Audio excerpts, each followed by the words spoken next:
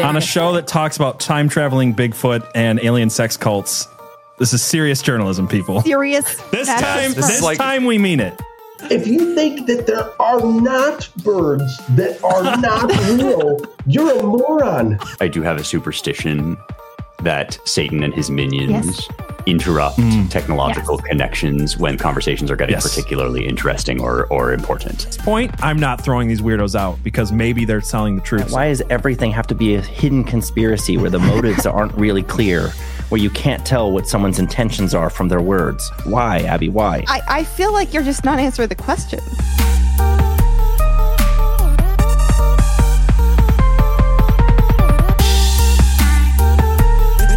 There is a pattern here that is definitive, and this leads us to the CEO's response, which is not the way that you want to play being accused of in a conspiracy theory. Glowing metal things that are moving in impossible speeds and impossible directions, defying laws of physics, showing up over battlefields, showing up over important historical events for all of history. This is Chekhov's gun, you guys. It's the gun that's been sitting on the mantelpiece since Act 1. It's Act 3 now. I'm waiting for it to go off.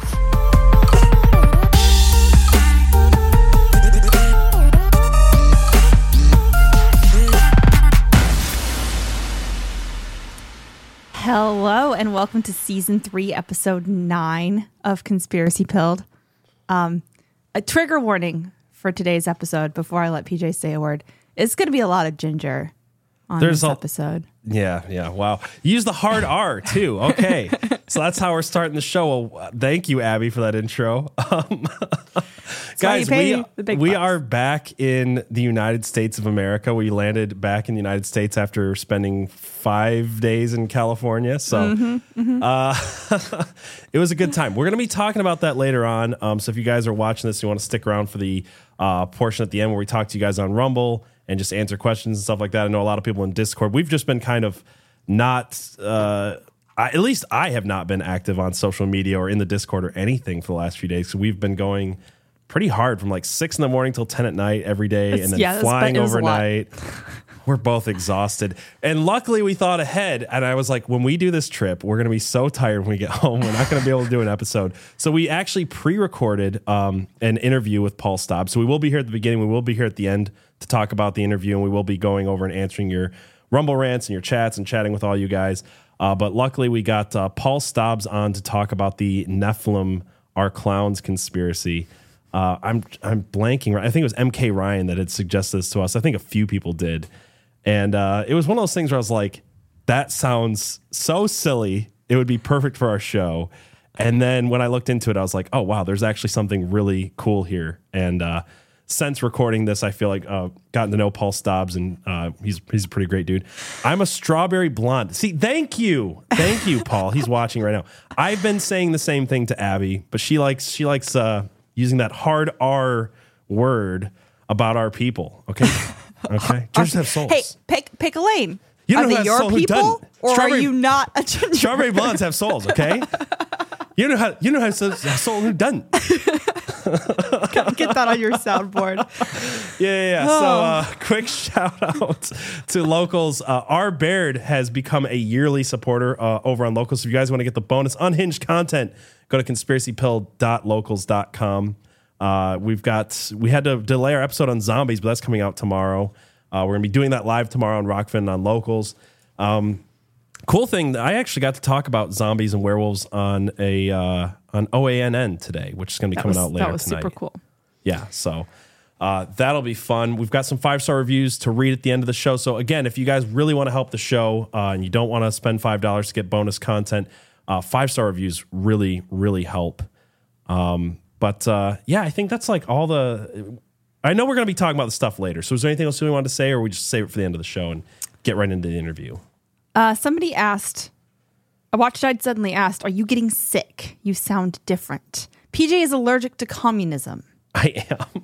I was having some type of allergies the entire time I was in California. I'm starting to be able to breathe again, but part of the reason I'm exhausted is I could not breathe the whole time we were out there. I didn't sleep good. It was bad.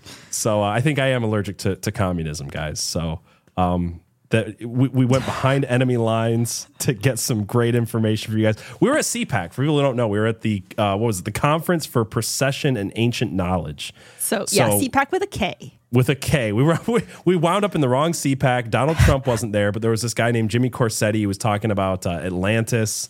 Yeah. So that was cool. Some guy, I don't think anybody's ever heard of him before. His name was like Graham Hancock, who spoke there. So that was interesting. It was a good time, though. I feel like we met a learned bunch lot. of cool people that we're hoping to be able to get on the show pretty soon. So yeah, we got a chance to go over to the Babylon Bee headquarters, which is fun. We'll have more information on that. But it was just a good time in California. It's good to be back in America. So let's get this party started. Let's jump over to the interview with Paul Stobbs, and we will see you guys at the end. Let's kick it off. All right, everyone. Well, Paul Stobbs is joining us from Understanding Conspiracy today. Paul Stobbs, welcome to Conspiracy Pilled. How's it going, man? It's going well. Thank you. Thanks for having me. Yeah. No, I'm super excited to have you here. This is so funny. We had someone in our Discord channel, MK Ryan. Shout out to MK Ryan, who we have this whole thing for show suggestions. And we've talked about Nephilim on our show a few times. And I kept getting this one from him and a few other people, I think, that said Nephilim are clowns. And I was like, that sounds fun. It sounds interesting, but I thought it was going to be more of a joke. And I looked up, a Reddit thread on it, and I watched someone's video, and then they were referencing you. So I watched your stuff, and I got to say, like, first of all, excited to have you on the show. But the stuff you're talking about is so much deeper beyond a meme or a joke than I thought it would be. So I'm excited to hear your thoughts on it. But yeah. It's funny because I know how it sounds like on the surface. Like I do know what the theory sounds like to someone who's just hearing it for the first time. The Nephilim look like clowns. Like what the hell is that supposed to mean? And I do wonder what people's thought processes are. When they first hear it. And I see people's comments and reactions all the time in threads and random things. And it's again they have this meme attitude about it, like the honk juggling unicycling clown image in their head. And again, that's actually not really what my work's about. Funnily enough, the name is a bit of a hook. Really, I'm being quite over dramatic with what I'm saying, and my wife is constantly telling me that I'm lying to people with the name. The Nephilim look like clowns. What I should be saying is clowns look like Nephilim. It's the other way around. Right? Yeah, for sure. It does roll off the tongue the other way a little bit better, but yeah, I hear what you're saying. That's what I mean. Yeah, I'm playing off the cooler sounding way of saying it, basically. Right. But my work essentially is an anthropological study of folk traditions more than anything. And what I see is a pattern recognition kind of situation going on where I've ended up discovering that there is quite a nefarious history to the image of a clown and where it actually comes from.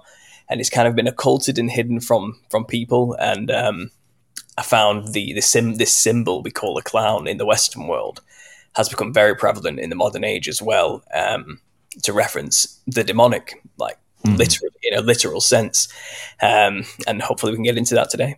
Yeah, absolutely. I mean, the first thing that pops up into my mind is the movie It, which is essentially a space clown with, I don't know how to describe it exactly because every iteration of It, whether it's the book or the first version of the movie, the second version of the movie kind of has a different explanation, but it is very demonic in and of itself. And beyond that, it's just, I don't know many people I've met who aren't at least somewhat creeped out by clowns. Like I'm not sure I know anybody who's like, yeah, no, clowns, that's cool and cuddly and fun. But well, no, coulrophobia, the fear of clowns, funnily enough, is actually one of the most common fears. It's not like I think fear of snakes and spiders is up there, but clowns are up there too in the top 10. It's common, it's normal, it's considered just a normal fear and nothing weird about it type of thing, and it does feel like there's something kind of deep rooted about the whole fear of clown thing. Maybe it's within our DNA to naturally be scared of these things. Actually may look like predators from the past that were eating us. That's enough to scar the genetic historical memory of humanity more than anything. I mean, giant clown looking monsters tearing humans apart. So I think maybe there's more to the fear of clowns than we thought. Maybe. Yeah, and Abby's not with us today, but that's something she'll bring up a lot. She'll be like, there has to be something about whatever conspiracy we're talking about that is just rooted in our DNA to be afraid of this. And what is that? What is the uncanny valley, for instance? Like, why is that freaking us out? Is there things that used to mimic humans that weren't quite humans, and we had to be able to differentiate that to be able to avoid danger? So yeah, but anyway, how did you get on this path of the Nephilim or clowns or the clowns look like Nephilim thing? Yeah, it's a long story, to be honest, and I have told it so many times. Yeah, and I'm trying to condense it as much as I can each time I tell it. So I'm going to try and quickly breeze through it today. But my channel, the very first episode of my channel, kind of lays out most of why I got onto the idea. But it comes from a lot of spiritual experiences, basically through from 2012 to 2000, well, from about 2011 through to 2015, basically. And I had some psychedelic experiences. I was a heavy New Age psychedelic explorer during that time. I was deep into conspiracy world and culture and Gnostic thinking and New Age ideologies, basically, in the Eastern philosophies. And I was doing the whole taking every hard psychedelic drug I could get my hands on to try and explore the other world type of thing. And I saw some things, basically, which I thought were curious, and interesting. And it kind of solidified for me personally that there is this spiritual realm where entities reside.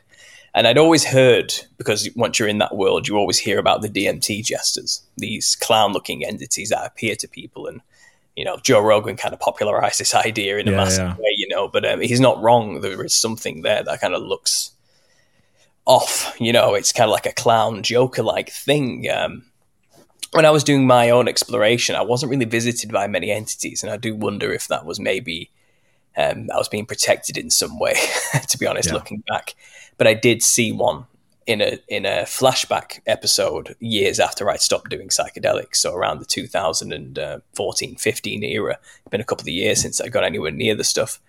By this point, I'd been born again and saved. I became a Christian. Through my research into the truther movement and the culture, I eventually realized all the truth keeps pointing back to the biblical perspective. So I was seeped in research of the Nephilim, basically, which I'm sure you're all probably very well aware of, this race that was created by angels mating with the daughters of Cain, and all of this extra biblical kind of research into topics that churches don't usually talk about brought me closer to God, basically. It answered a lot of questions for me, which I'd always wondered, and kind of kept me away from it. So kind of summarizing, I had this vision basically one night where I saw this enormous black and white line fractal jester thing in front of me, just in a flash, and I was looking up in this DMT. I recognized the realm because I've been there hundreds of times through psychedelics, but this time I was in front of something, and it was basically a giant. It looked like a jester. It had horns like a jester's hat, but its head was actually just shaped like that. It wasn't wearing any clothes. It wasn't wearing a hat or anything of the sorts. Its body was human-like, but angular, sharp, strange, and it had this huge, wide smile. Like it was thin-lipped and went all the way to the top like this, and it was purple-lipped as well, and its eyes were golden and like large golden eyes, just glowing. And it had little golden things wisping around its body. And I realized from my perspective, if I focused on them, they were like vehicles of some kind that were manned. It was very bizarre. I don't know if you've ever seen it. There's like this old painting, and it shows in the background like a little man in this like orb vehicle kind of whipping through the background, and it's like a medieval painting or something. Yes. I can't remember what it is, but we've covered this. I think it reminded me of that. I was seeing a lot of that going on around this thing. And then just as soon as I saw it and looked up at it, I was back. I was just back in my room, and that stuck with me. I didn't know what to make of that. I just thought I had a DMT flashback. It's just something that kind of happens if you've done a lot of psychedelics. Your brain just randomly switches sometimes, and you're there for no reason and back all of a sudden. And I thought that's what I just put it down to that. I didn't think anything of it at the time, But you just, again, you don't forget these type of experiences. So it's just always there. I had this nightmare where I was chased by a Hatman entity, another prolific demonic entity that people are haunted by all over the world. I knew nothing about this Hatman until after my experience. So I went researching after I had my dream where I was being chased by this trench coat wearing, fedora hat wearing, glowing eyed shadow entity with like multicolored ribbons just flying all over his body, all in every direction. And that experience again stuck in my mind. And then something happened in 2016 where there was suddenly this mass clown sightings happening all over the place. Right. And yeah, I remember like, that. scaring people on street corners dressed like a clown, acting all menacing, and there was multiple videos being released on social media. Some of them may have just been people acting. Some of them may have been serious people catching them on the street corner, But what got me is that the media was showing it to us. Mm-hmm. And obviously I was quite well versed by this point. I've been in the game for a good few years, into conspiracy. And I knew that the media would not show us something unless they were trying to say something symbolically. It's all controlled and orchestrated. They wouldn't pick up the story and put the camera on it for us to see unless there was a purpose. And because obviously as an artist, I have a degree in fine art. This whole channel I made was a result of looking at conspiracy theories, and that was my final project, and I just had this pattern recognition thing going on, and it was all... I could recognize symbols when I see them.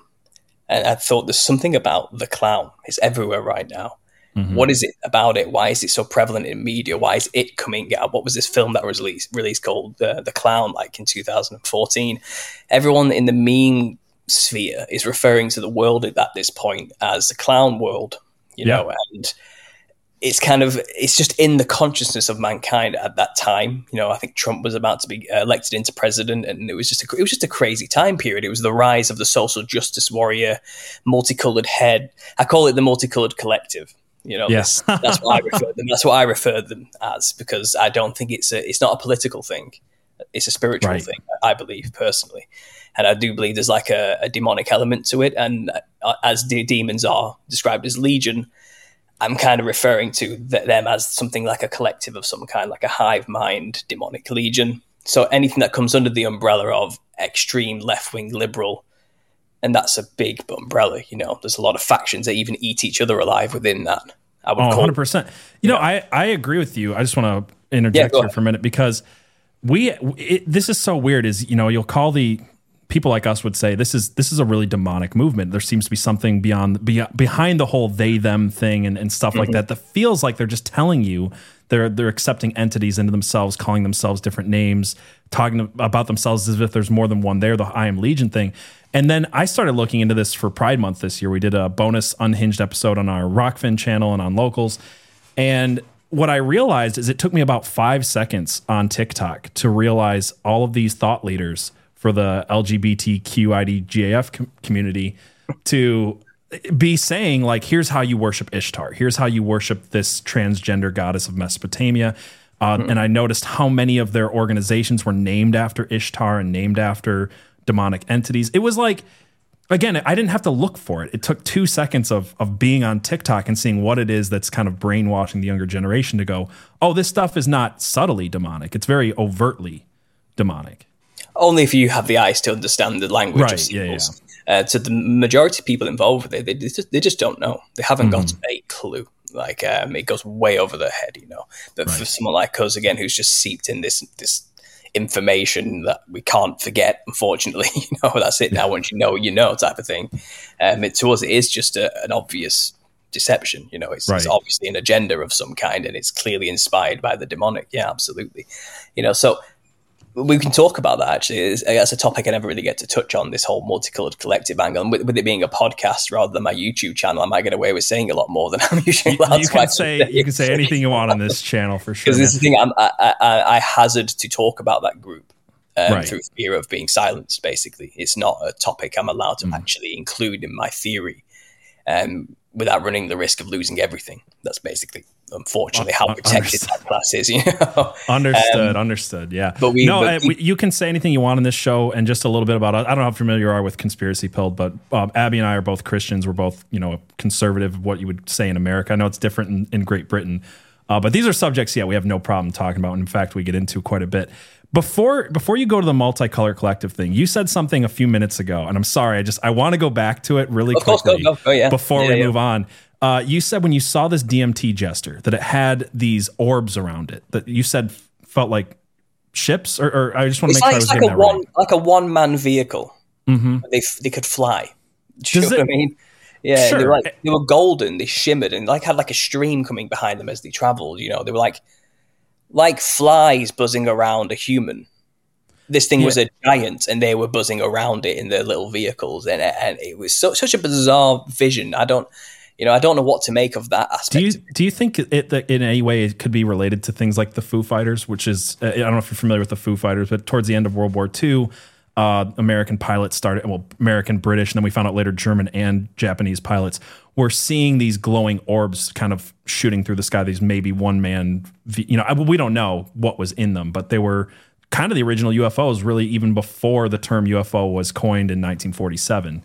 And just in my mind, when I hear about like glowing orb-like things zooming around, that's where my mind goes back to. It could be, and your guess is as good as mine on this one. That was just one bizarre element of the experience. I don't forget, but I have no explanation for that. What the most important thing I took from it was it looks like a giant jester. It looks like a huge, wide-rigged clown. That was the first thing I took from it, with this black and white striped pattern specifically.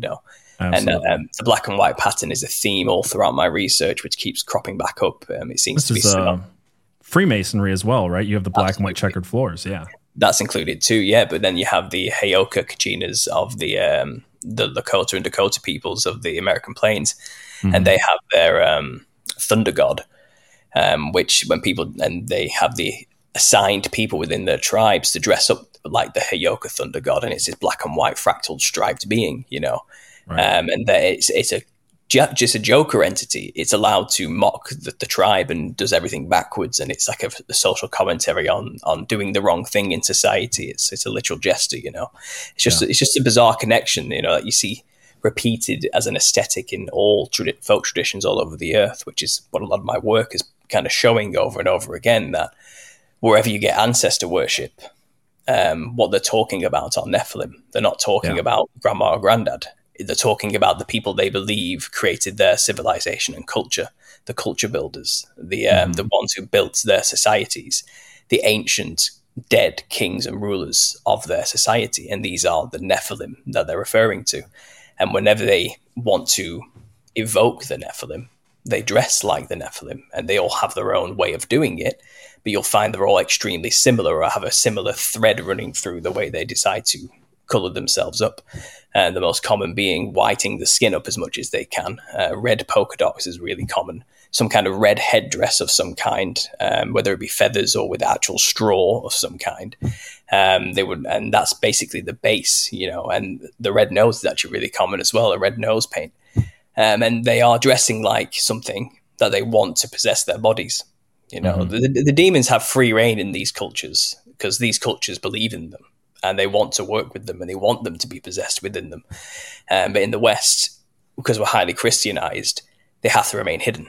It's too obvious for us, and they're more subtle about the way they kind of interact with humans here in the West, which is why the clown was kind of invented as a way to get people to dress in a way that would evoke the spirit within them without them even knowing about it. So it gives the demons kind of access into the Western world, into the Western culture, which is highly anti-demon in a way. It's just kind of ingrained into our culture. But you get these other cultures all around the world where they're like, ancestor spirits, come into me now.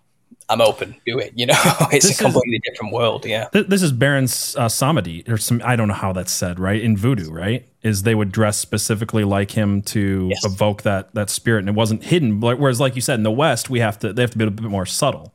Because nobody really wants to come out in a Western world and be like, well, it's changing. I think that's actually what is happening now. But before, nobody wanted to come out and just be like, no, I'm trying to invoke demons. I'm trying to dress like them, and I'm trying to appease them. I'm trying to worship them through my ancestor worship.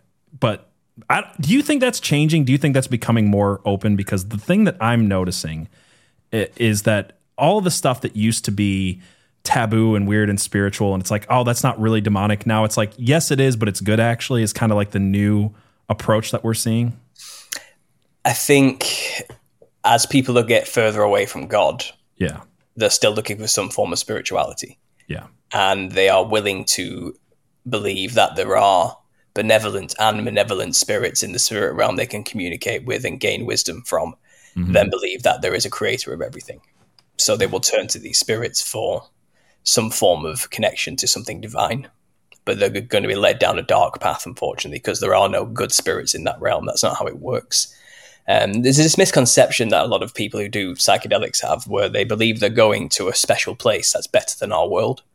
They have this perception that, when you take DMT, you're seeing this hyperspace or something, or the astral plane. You know, it's this place where consciousness resides and is king, you know, and it's better than being trapped in this physical flesh prison, you know, that keeps our souls in a limited perception, a very Gnostic way of viewing creation, God's creation, you know, as a negative problem. And there's a lot of that programming going on to make people believe that life is pain and misery and suffering, and what cruel and evil God would put us in these decaying bodies type of thing. And what we need to do is free ourselves from the body and become the light beings we were always meant to be, or something, some nonsense like that. But that's Luciferianism at its core. You know, you will be as gods. Luciferianism and Gnosticism are just the same name. It's same thing under different names. And we've talked about that a lot with like the prison planet idea and how that's where the Anunnaki stuff is really at when you follow it down the rabbit hole. What I find interesting is with the DMT stuff, it's the same as all the other things. They have these, the way I liken it, I don't know if you've ever seen the movie Mission Impossible 2. Maybe. Okay. I saw the first one, so maybe I saw the second one. Yeah. The idea is that they would create the villain and they would create the hero, right? It's other movies have done this.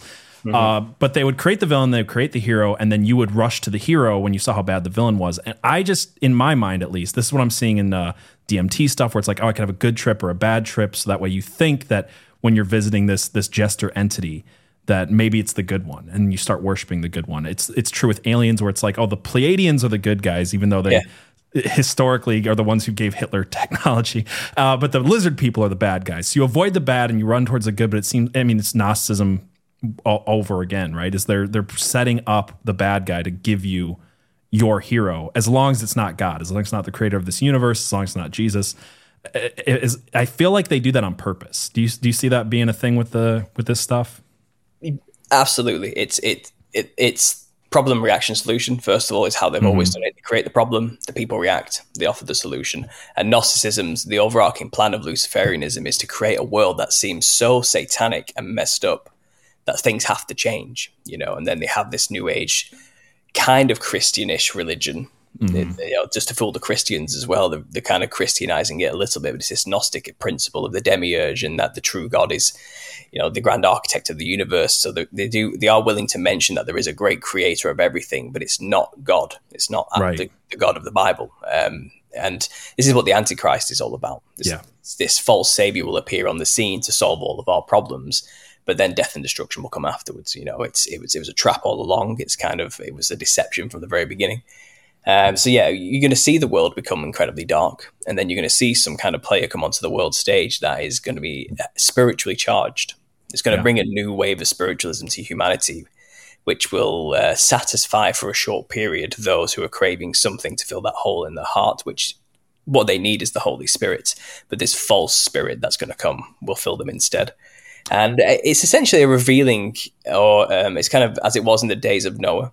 Yeah. So will it be in the coming? It's going to be that situation. And what was happening in the days of Noah is that the Nephilim were around, and also the humans who corrupted their DNA were also kicking about at that time as well. You know, the mixing of flesh happened as described in Jasher chapter 2 verse 14, I think, or was it 4 verse 12 or something like that? And it explains, human beings basically mixed themselves with animals and became hybrid creatures, you know, to be like the Nephilim. They were trying to emulate something. They didn't want to be human anymore. They wanted to be something else. And we're going to see something like that happen. Could it be transhumanism? Could it be offering some kind of robotic body to transfer our consciousness into, or something? Some false promise will be made that's supposed to make us better than what we currently are. But I do believe it's all kind of a ruse to create vessels for the Nephilim spirits, which are on the other side of that veil and never left, to get back into our world, you know. 100%. Yeah, we covered this before. In the UK in 2008, a story came out about how they were making human animal hybrids in a lab, and how that they were living and they were able to keep them alive. But don't worry, they were destroying them after 8 weeks, and we're supposed to believe that that's the thing. A story came out of Israel this week that they made a human embryo out of nothing. Essentially, they created what I think is a Nephilim vessel that those spirits can come into. They're talking about lab babies. They're talking about we've seen it on Netflix. What was that show where it was like the human animal hybrids? It was just in the last year. I didn't watch all of it. I watched like the first episode. I can't remember what it's called, but the image is there burned in my mind. I remember seeing it. Yeah. They're definitely prepping the world for exactly what you're talking about. Some type of non-human vessel for these Nephilim. And most media today is viewing them in a positive light. It's 100%. Sympathy for the devil is the programming right now. You see these are misunderstood creatures that will be treated as an oppressed class when they appear, and we just need to be tolerant and open of this new species and accept them into our society as the loving, multicultural, peaceful people that we are as humanity. And it's kind of accept these abominations into the world. But and just like as the Nephilim first appeared, they were accepted and loved initially. Mm-hmm. They were the heroes of old. They very quickly turn. And that's what happened in the past, and it's how it's going to go down again, basically. The roadmap, nothing new under the sun. The roadmap's already played out. So these hybrid things might appear in the future and have superpowers. They'll be the heroes of the day, and they may do amazing things, and they might encourage us to want to be like them and mess with our own DNA to be like these gods in some way. Is that not what Marvel is in its entirety? I mean, it's all like this person, like Spider person, like let's do a hybrid mix with the DNA. And now it's just aliens, like straight up aliens are like the heroes of Marvel movies. Yeah. I think all those movies are programming to get people wanting or willing to take this genetic manipulation when it happens. Mm-hmm. Wouldn't it be cool to be able to fly? It's kind of preparing people to want to be like that. You go to any Comic-Con convention, you can see there are thousands of people prepped and ready with that programming to go when it goes down. They're willing to take it straight away and would, it's subtle. Certainly, a lot of people wouldn't realize that's what's going on because this is the I suppose the point of the clown. It's just a bit of fun, right? Right. Yeah. That's how it's seen. It's just entertainment. It's just a laugh. It's just some fun. It's just something I do in my spare time to entertain myself. It's not serious, but it's actually it's much darker than people realize. We're in the middle of a spiritual war, and unfortunately, everything produced within the world is not for our benefit or to help us win that war. It's sad, but it's kind of the state of the world as it is today. In terms of the clown, you talked about like Stephen King's It, for example. You'll find that the clown actually in our society has been there for a long time. People dressing like clowns in the media, and in the music industry specifically. And you'll find those who have dressed like the craziest clown monsters have been elevated to the highest positions within these hierarchies of the industry. They become famous. They become the idols that get put in front of us. One very famous, the most famous example of this would be David Bowie, for example. Yeah. And he's red hair, pale white skin, wild, shimmering. Had that Iggy Stardust character, dressed in the craziest clothing, black and white fractal pattern lines, whatever it was. And he was elevated to be like a god in society through the industry. And that's because he is channeling entities that used to be revered as gods, the Nephilim, by dressing like them. He didn't even hide the fact that he was channeling. I mean, when he was those characters, he was another person, and he even used this excuse. There was one time where he went off on a lot of like really anti-Semitic tropes and stuff in the media, and then he said, "Oh, that was just my character. That was just the thing that I was channeling. That was not me." And he was able to get away with it, saying like, it's weird how that works, where it can be like it's bad, but it's also it's okay because he was just demon possessed, I guess. I don't know. He's just being a clown, he's just acting. It's fine, you can get away with it, Yeah. But when people get to that big and that part, so much of the industry, they are such a huge idol that people worship, you can get away with anything. That's kind of how it ends up being, and he's just one example of hundreds of thousands of artists in every field, the art industry, the music industry as well, the film industry, or whatever it is. But the more they dress with this typical white, pale ghost skin thing with red lips, the more they get elevated and put in front of the public. And if that's not necessarily because the demon within them is helping them get famous, but there's certainly an industry which is run by people who work for the demons who will notice the artist and put them in front of people, I think one, I keep seeing him in my feed lately, and the pushing it on me is Youngblood, some singer called Youngblood. I've heard the name. Yeah, I'm not super hip with the. I'm not either. I'm not either. But I just quickly did a cursory glance at him a couple of days ago, and they've got him in a dressing like a clown everywhere, in photo shoots all over the place, and he's just pushing the usual garbage. His music's awful, just like all of them are. And he's basically, the messages in music today I've noticed is, I'm a pathetic loser outcast, and that's a good thing. That's basically the message of most musicians today. You know, it's good to be messed up. It's good to be a weirdo, outcast loser in society and to be bad at everything. And that's what all the music seems to be singing about right now. And that's basically the consciousness of humanity is being led by these idols, singing this pretty self-deprecating satanic message, you know. Right. Doja Cat is on the rise right now, and she's literally dressing like a demon in a new music video. But you see a lot of outside of that music video, she's dressing like a clown quite a lot. She's paling her skin up. She's putting red lipstick all up and down her mouth randomly. And she's even been quoted as saying they made me famous while dressed like a clown. And it's subtle. You wouldn't notice it, but the clown is dressing like that is not a joking situation. It's what these ancestor cultures all over the earth know is a sacred practice. You dress like it to be possessed by it. And we do it in the West, and the public just don't recognize it because we think clowns are just there for entertainment purposes. We don't know what it actually represents or means as a symbol, you know, but the people who utilize it do. It's a tool to them. And the clown was purposefully invented for that reason in the West. I go into the history of it on my channel. Maybe we can discuss that now just to kind of flesh this idea out. Yeah, absolutely. I just wanted to say, do you miss the days when it used to be like you'd watch the music video and you'd look for the subtle symbolism, and it was like you'd point it out and people were like, I don't know, it's a stretch. And now it's like Doja Cat just literally dresses like a demon in a bathtub full. Lil Nas X twerks on Satan's lap. Nicki Minaj, I think, is in a bed full of snakes talking about like having sex with Satan. Like now it's like not even subtle. And my thought on change, at least, is that change happens slowly and then all at once. And that's why everybody's so interested in these topics right now. And I think that's why they're so important, because we went from really subtle stuff. You can pick the litter, anybody you could think of is like, oh, maybe there's this weird symbol in the background and there's these numbers and maybe they're saying something in reverse. The Beatles has some weird thing in Sgt. Pepper. And now it's, like they had Aleister Crowley, like in the background, in the background. These tiny little things. And now it's just like straight up, I am a demon. I am possessed by demons. I'm having sex with Satan and you should too. So I find, but anyway, I just want to make that point, but this is the irony of it all. They're doing it so blatantly, literally saying, yes, I worship the devil. He is real. It's real. I summon demons and channel them. That's why I'm famous. I drink blood. They're saying stuff like this. And then Megan Fox said this, in an interview. And the audience who watch it, like, haha, they're so funny. It's like it's a joke to them. They don't think they're being serious.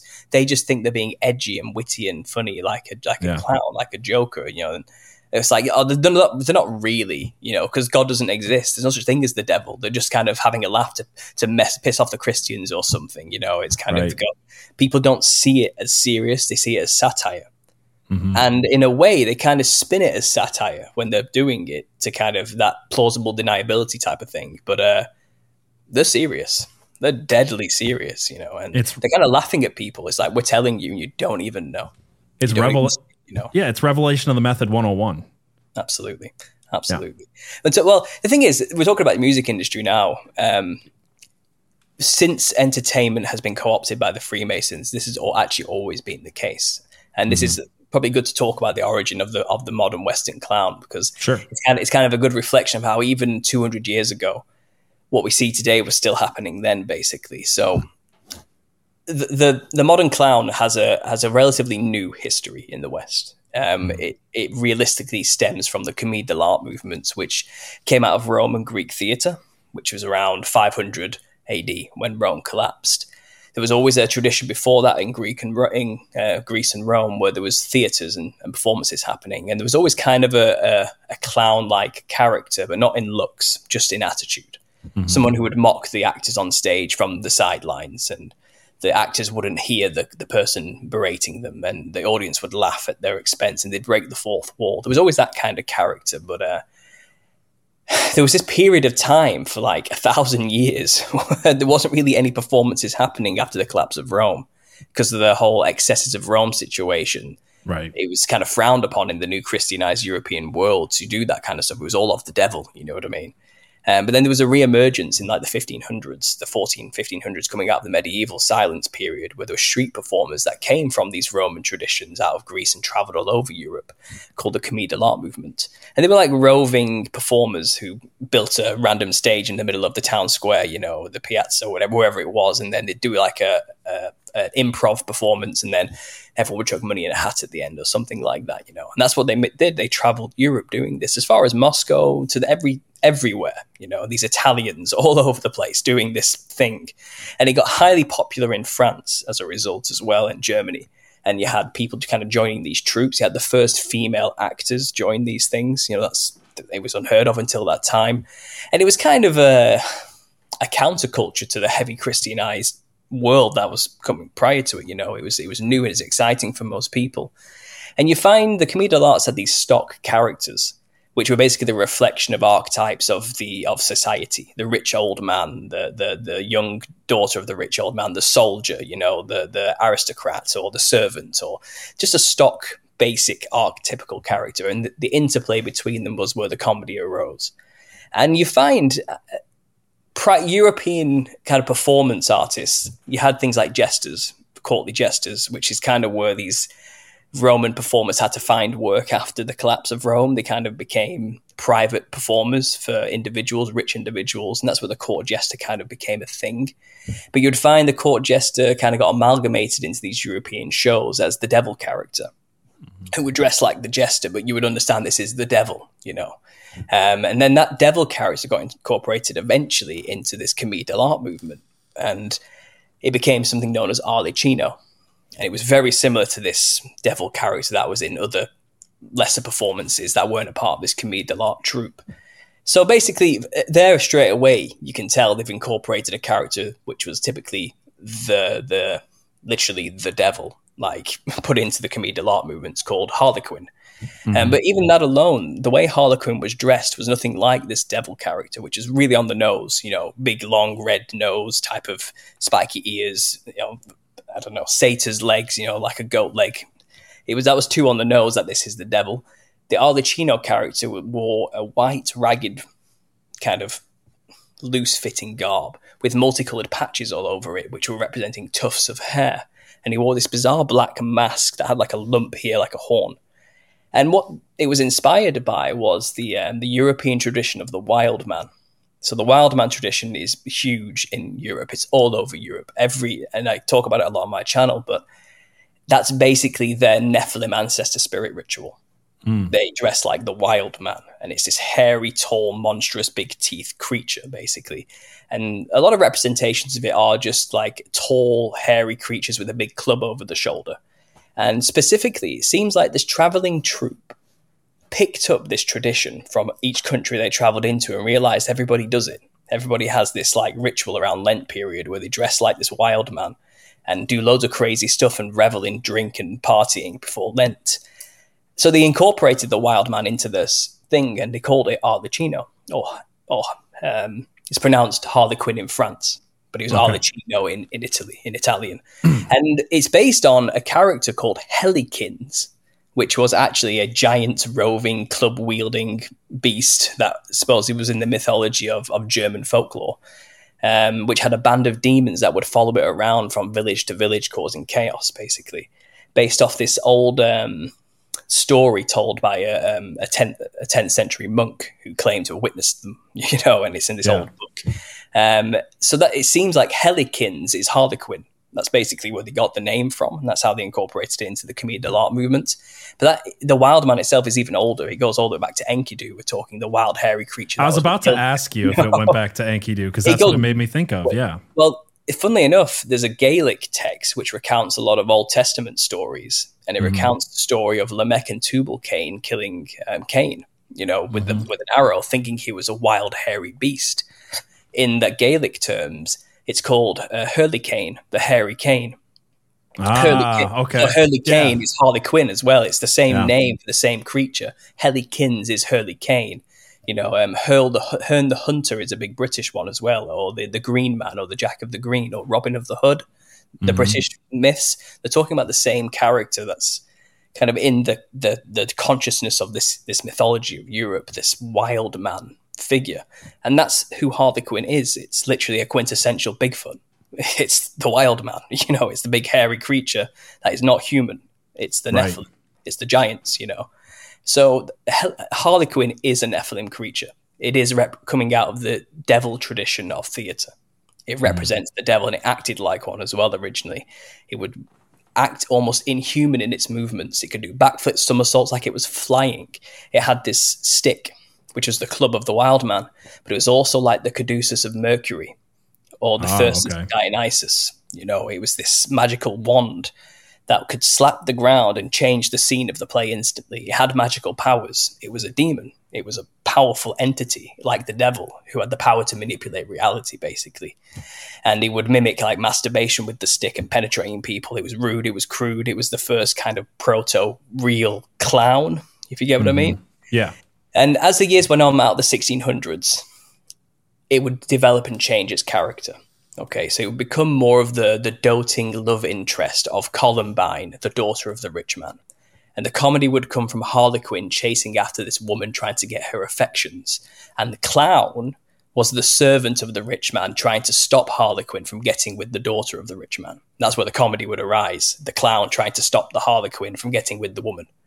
Because the clown wants to help his master and not have his daughter end up with this idiot. You know what I mean? That was kind of the play. That was the play, basically, and it was kind of a routine that became a staple of the Harlequinades with the Comédie de l'Art movement. But his character stopped being this witty, devilish thing, and he became this doting, bumbling fool. And clown started to actually become more like the original Harley Quinn. He started acting more like a devilish figure. And in the 1800s, you'll find in the build-up to literally 1800, this is when it happened.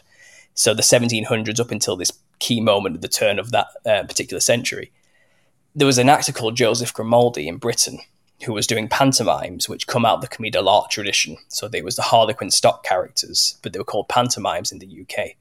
And he was so brilliant as a performer. People loved him. He was like one of the most famous performers of the era. As the clown, he just brought the clown to life as a stock character. People loved it. It was hilarious, and he could do so many things. He could just somersault and tumble all night without even losing skipping a beat, and then he'd run to another theatre within 10 minutes and do the whole performance again. Do you know what I mean? He was like, he was like a serious performer of the day, loved by everybody. And the clown became the lead because of him. He took over from Harley Quinn. But funnily enough, the clown character was basically how Harley Quinn originally was. It just became Harley Quinn with a different name. And that's when everything changed in the 1800s. Joseph Grimaldi worked for a Freemason called Charles Dibdin. And he owned the Sadler's Wells Theatre at the time where he worked in London. And Charles Dibdin decided to make a costume change and change the entire tradition of something that had been going on for 400 years. He changed the way they dressed. It's never happened before. These were stock characters who all wear masks and have the same outfits. It never changed. But Charles Dibdin decided, no, we're going to change the outfits for this one particular performance in the 1800s. And he invented the clown costume as it is today. This psychedelic, coloured, trippy thing, that clowns typically wear, with the puffy shoulders and everything and the multicoloured patterns, polka dots all over the place.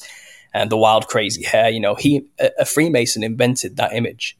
Traditionally, the clown would just dress in basic, white, boring servant garbs. Nothing special. Just tatters, But now it became this psychedelic monster. So the Freemasons had their hand in that creation of that monster. And people call clowns today Joeys, based after Joseph Grimaldi.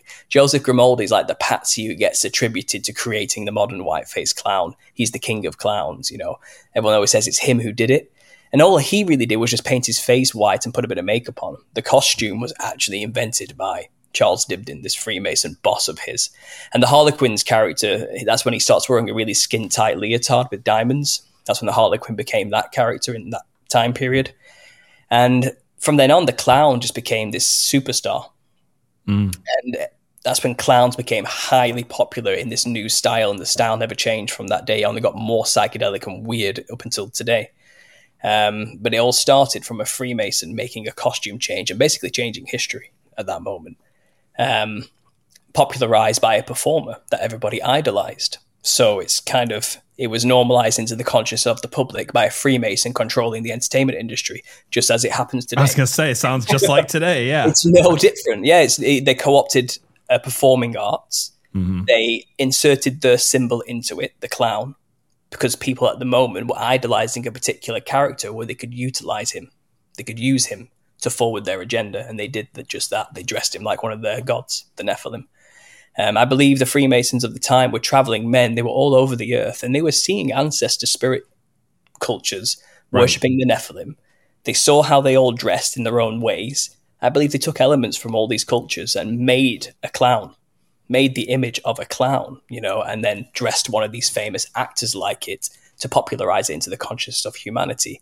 And it also gave them a way to dress like the gods that they worship in public without people realizing that that's what's going on. Basically, because it's through the entertainment industry, people think it's all just for entertainment purposes.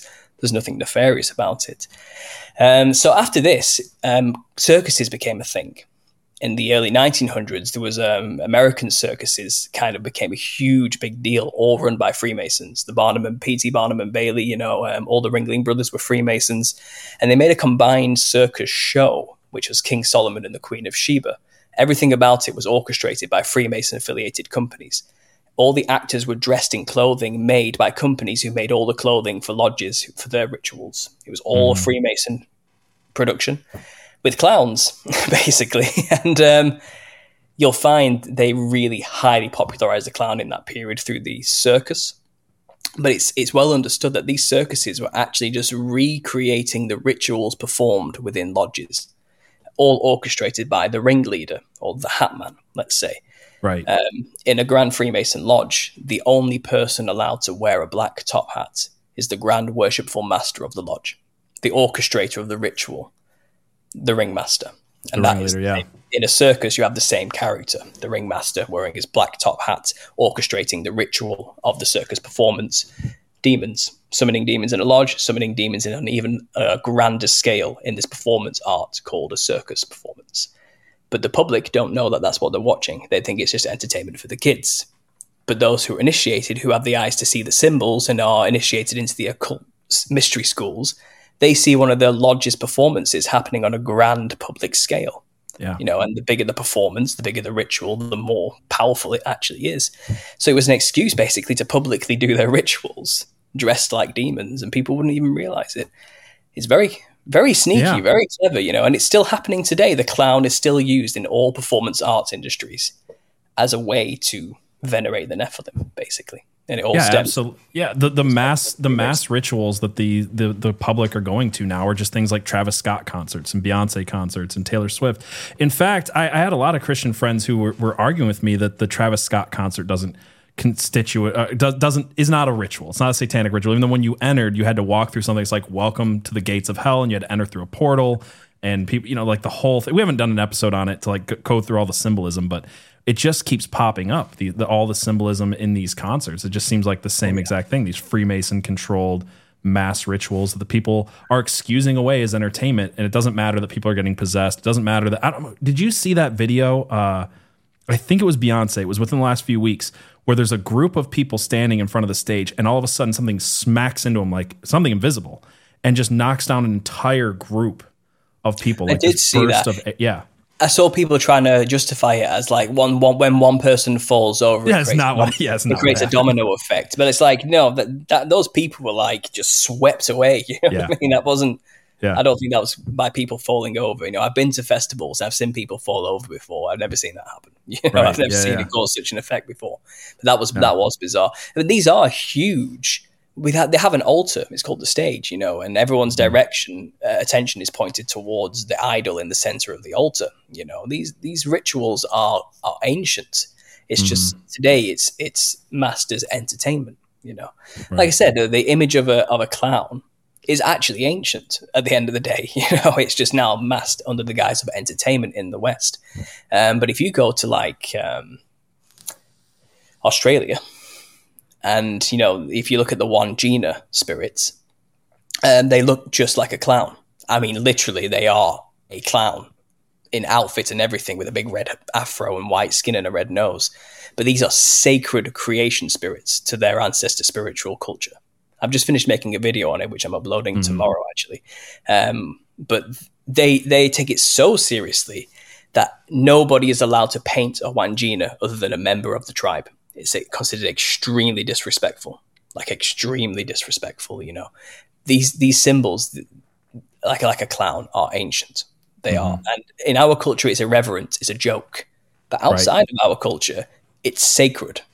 They're deadly serious about it. It's not a laughing matter, the image of a clown, to, like, let's say, the Kimberley region Aboriginal people of West Australia. Very serious, you know.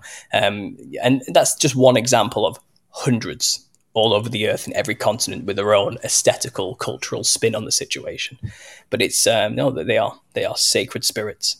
Right, and the through line that you're saying is that these things all had the pale white skin, and not like me. People say like, "Oh, PJ's got white skin and red hair," but you mean like paper white, like liquid paper white, and like bright porcelain red, white, porcelain white. Yeah. Deathly and this shows white. up everywhere. Vampiric white, chalk white. You know what I mean? And you'll find it's the most common trait among all ancestor spirit worship. They white the skin up as much as they possibly can. That's the base. That's the base, you know. And then they add on top of that psychedelic feathers, multicolored patterns, ribbons is a good one. Morris dancers in the UK do something extremely similar to the Hatman vision I had with all the ribbons flying off. They coat themselves in multicolored ribbons. But then if you go to, I think it's called Phai To Kon, it's a ritual of the dead in Thailand. And it's basically they dress up like ancestor spirits, demons. And they have these masks on with huge, teethy, horrible, sharp, wide teeth grins and these huge, evil, demonic eyes and these horned hats. But they dress themselves in multicolored ribbons. The same thing Morris dancers do in the UK. Cultures utterly separated by continents and seas and distance, but the exact same aesthetical look, because they're all worshipping and venerating the exact same spirits who all do look the same. There's I do believe the Nephilim have variations in the way they look. It's like snakes. They're all serpent-like beings, but you look at the snake species, and there's many kinds of snake with different looks and and patterns, but they're all of the same kind, and that's what we're seeing in these cultures: representations of the same kind of being, just with slight variations. And it is a result of serpentine seraphim angels, feathered serpents. What's an angel but a feathered winged thing, but they were said to have the visage of a viper. It was described in the Book of Amran from the Dead Sea Scrolls. The vision that was had of Belial, it's known as, which is basically Lucifer, the seraphim angel, is that it had a face like a viper. And it had like the skin pattern of an adder, which is a black and white, big, wide grin, flat, sharp-eyed, pointy monster, basically. Imagine that mixing with a human. I was going to say, do you think, like specifically Chinese versions of dragons are kind of what we're talking about here, like or Quetzalcoatl or things like that? Yeah. Well, wherever you see a dragon represented in any culture, they're talking about the fallen angels. Right, the seraphim fallen angels. The Watchers, yes. And I believe they can take many forms. They don't have to just be a dragon form. They're spirit, fundamentally. They are powerful spirits, and they can take any form they want in our world. They are outside of our world and in it at the same time. They're beings of heaven, you know what I mean? Their children are flesh. They're different. I got something crazy for you, because I know you cover a lot of different stuff. You've covered Marvel and all these different. And you did say earlier you wanted to talk about the Rainbow Coalition, which I want to get back to in a minute. But but I people on my channel will know this, and maybe by the time this episode comes out, I'll have done a video on it. But I've been talking about Tears of the Kingdom, the new Zelda game, a little bit. Okay. And in Tears of the Kingdom, right from the beginning, you walk into Gilgamesh's tomb, and he's resurrected, and it's exactly like what happened in Iraq and stuff like that. And then the very next thing you learn is that the Anunnaki slept with women a long time ago and created this super race.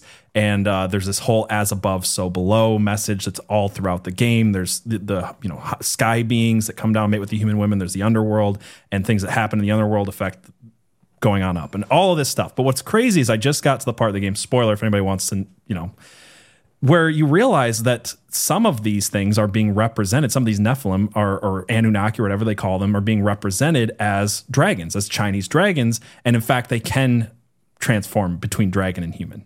Yeah. And I find all the symbolism in this game just insane, that it is just the same story. It's the Anunnaki story, the Nephilim story, whatever you want to call it, Gilgamesh. It's all in there, and it's all pointing back to the same Gnostic heresy that these things are good, actually, that these fallen angel watchers sleeping with the humans was good. They created this perfect civilization, this wonderful civilization. I think this is represented in Tartaria, which we just did an episode on.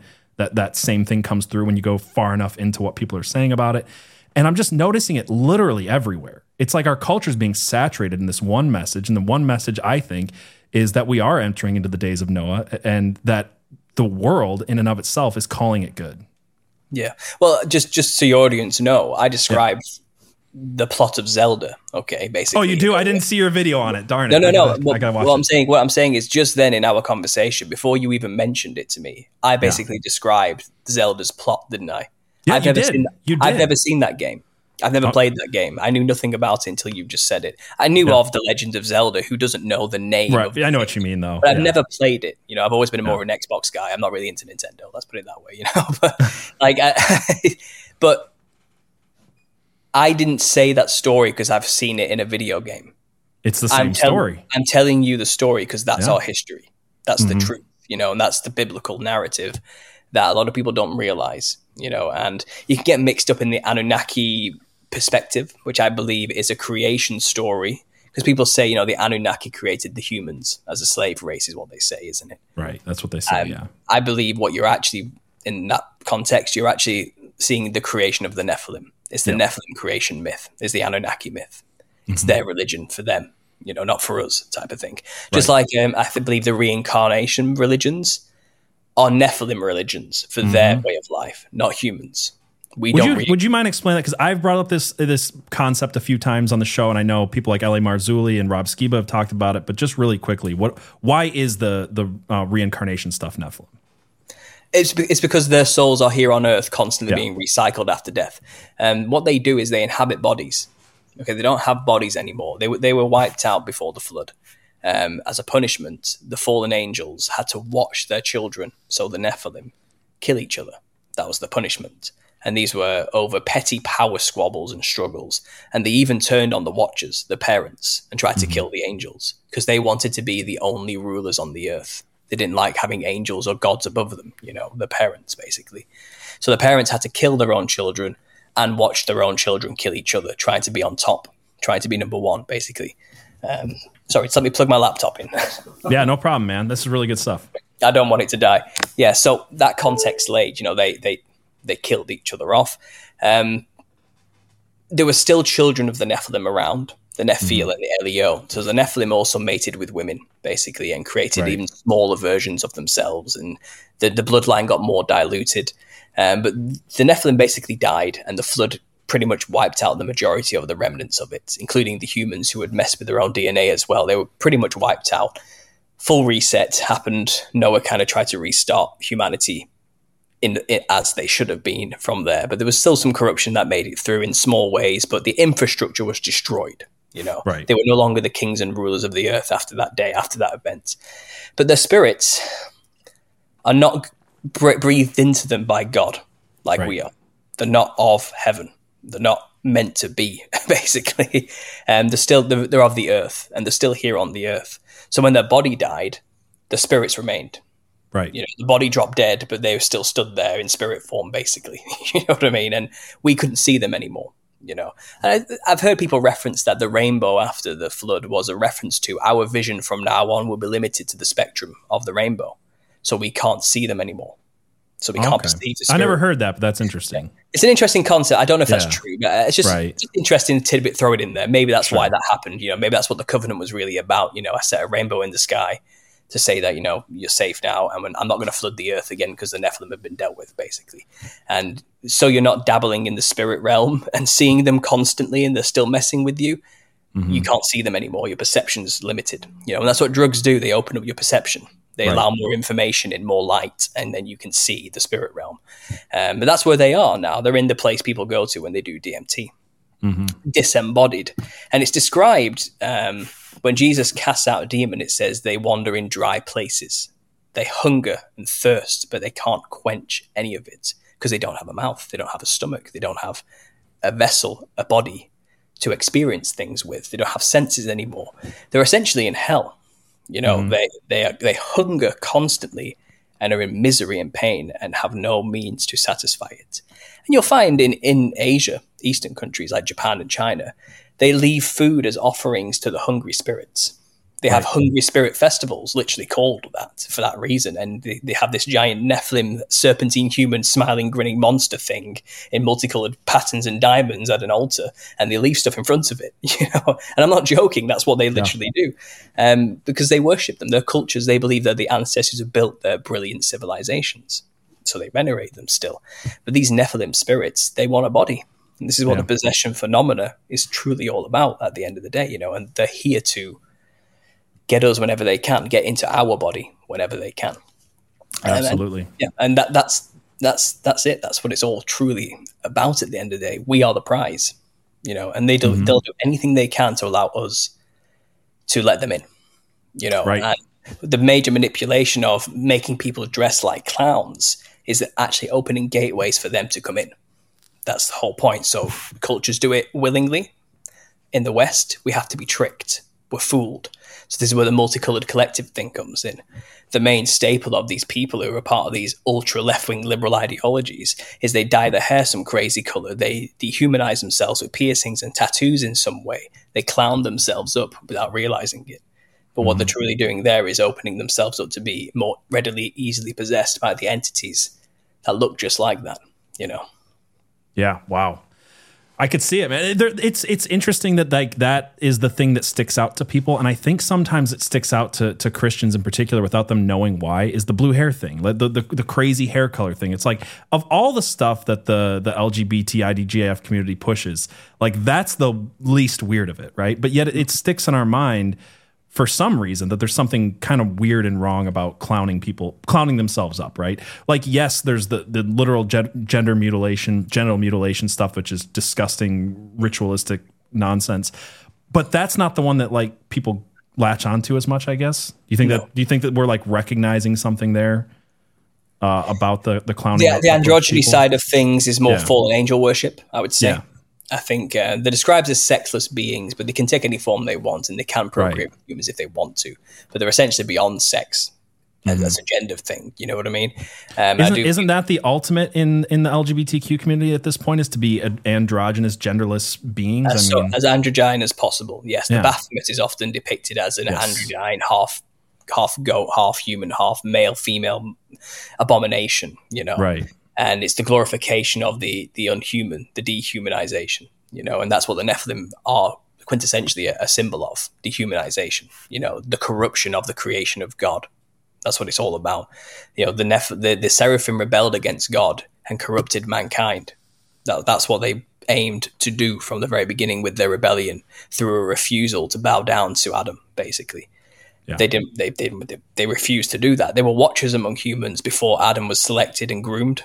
And they're going to be damned if they're going to bow down to these things that they are gods over, you know. Right. So a third of the angels rebelled and basically made a pact to corrupt God's creation.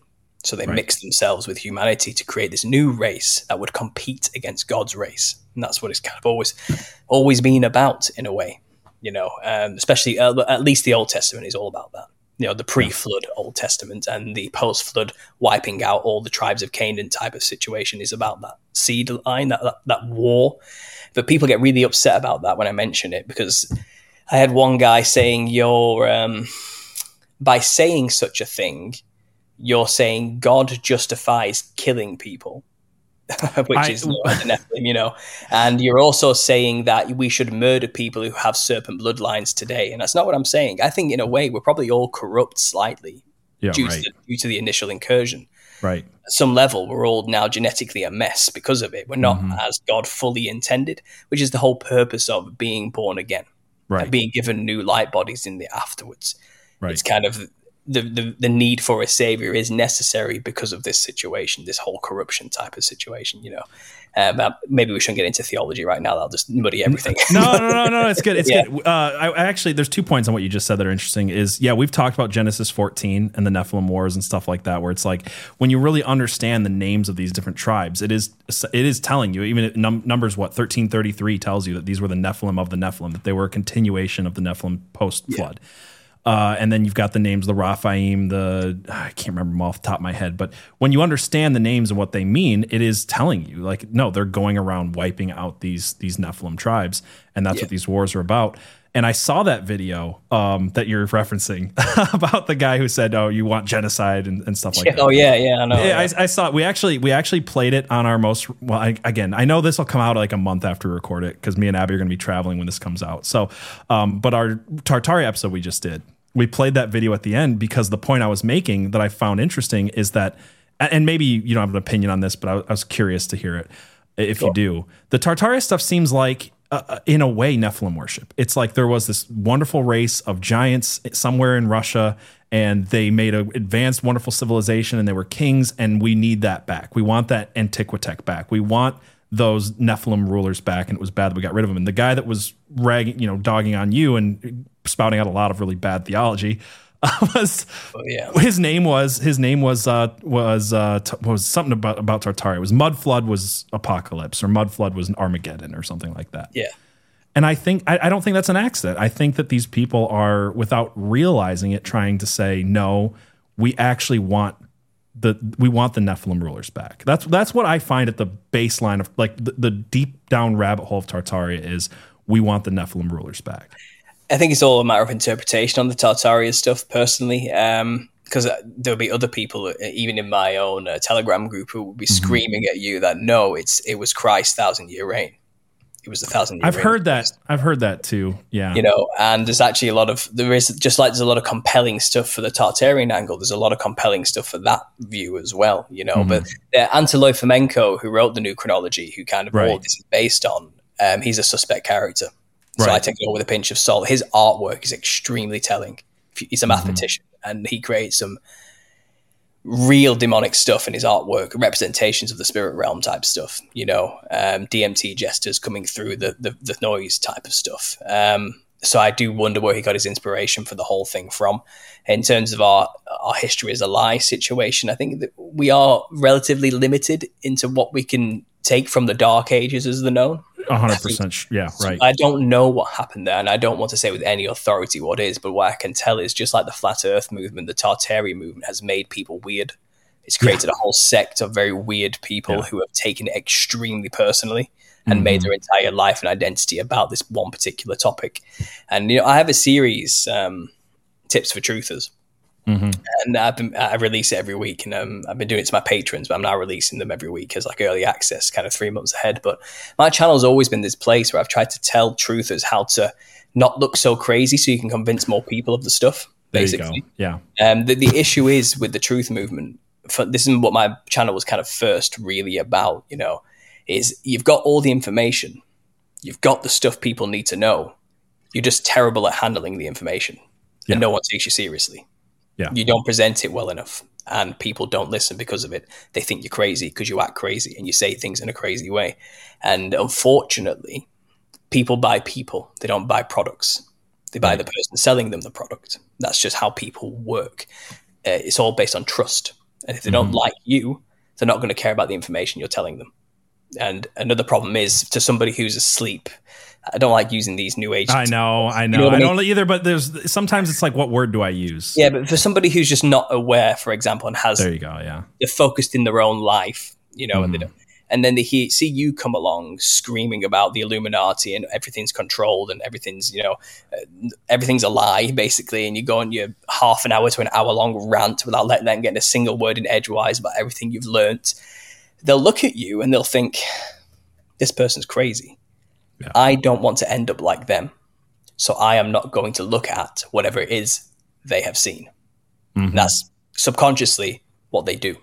And that's why they don't listen. That's why people never learn the truth. So my whole tact is, one of my tips is, don't get stuck on one subject, like the flat earth or the Mandela effect or Tartaria, the new one. These things come and go, and people plateau onto them, and they never go any further. And everything from then on is seen through this lens, and unfortunately, these particular topics are like breed a new kind of crazy out of people, because they're so tautological in nature, and they're so mind-bendingly insane in their perspective-shifting capacity.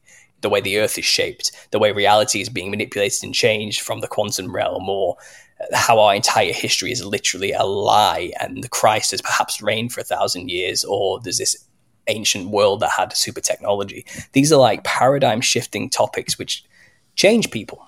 And I do think as researchers, we need to be extremely careful with these things, because there are bad actors out there who are spreading misinformation on purpose, and you don't know. You weren't there.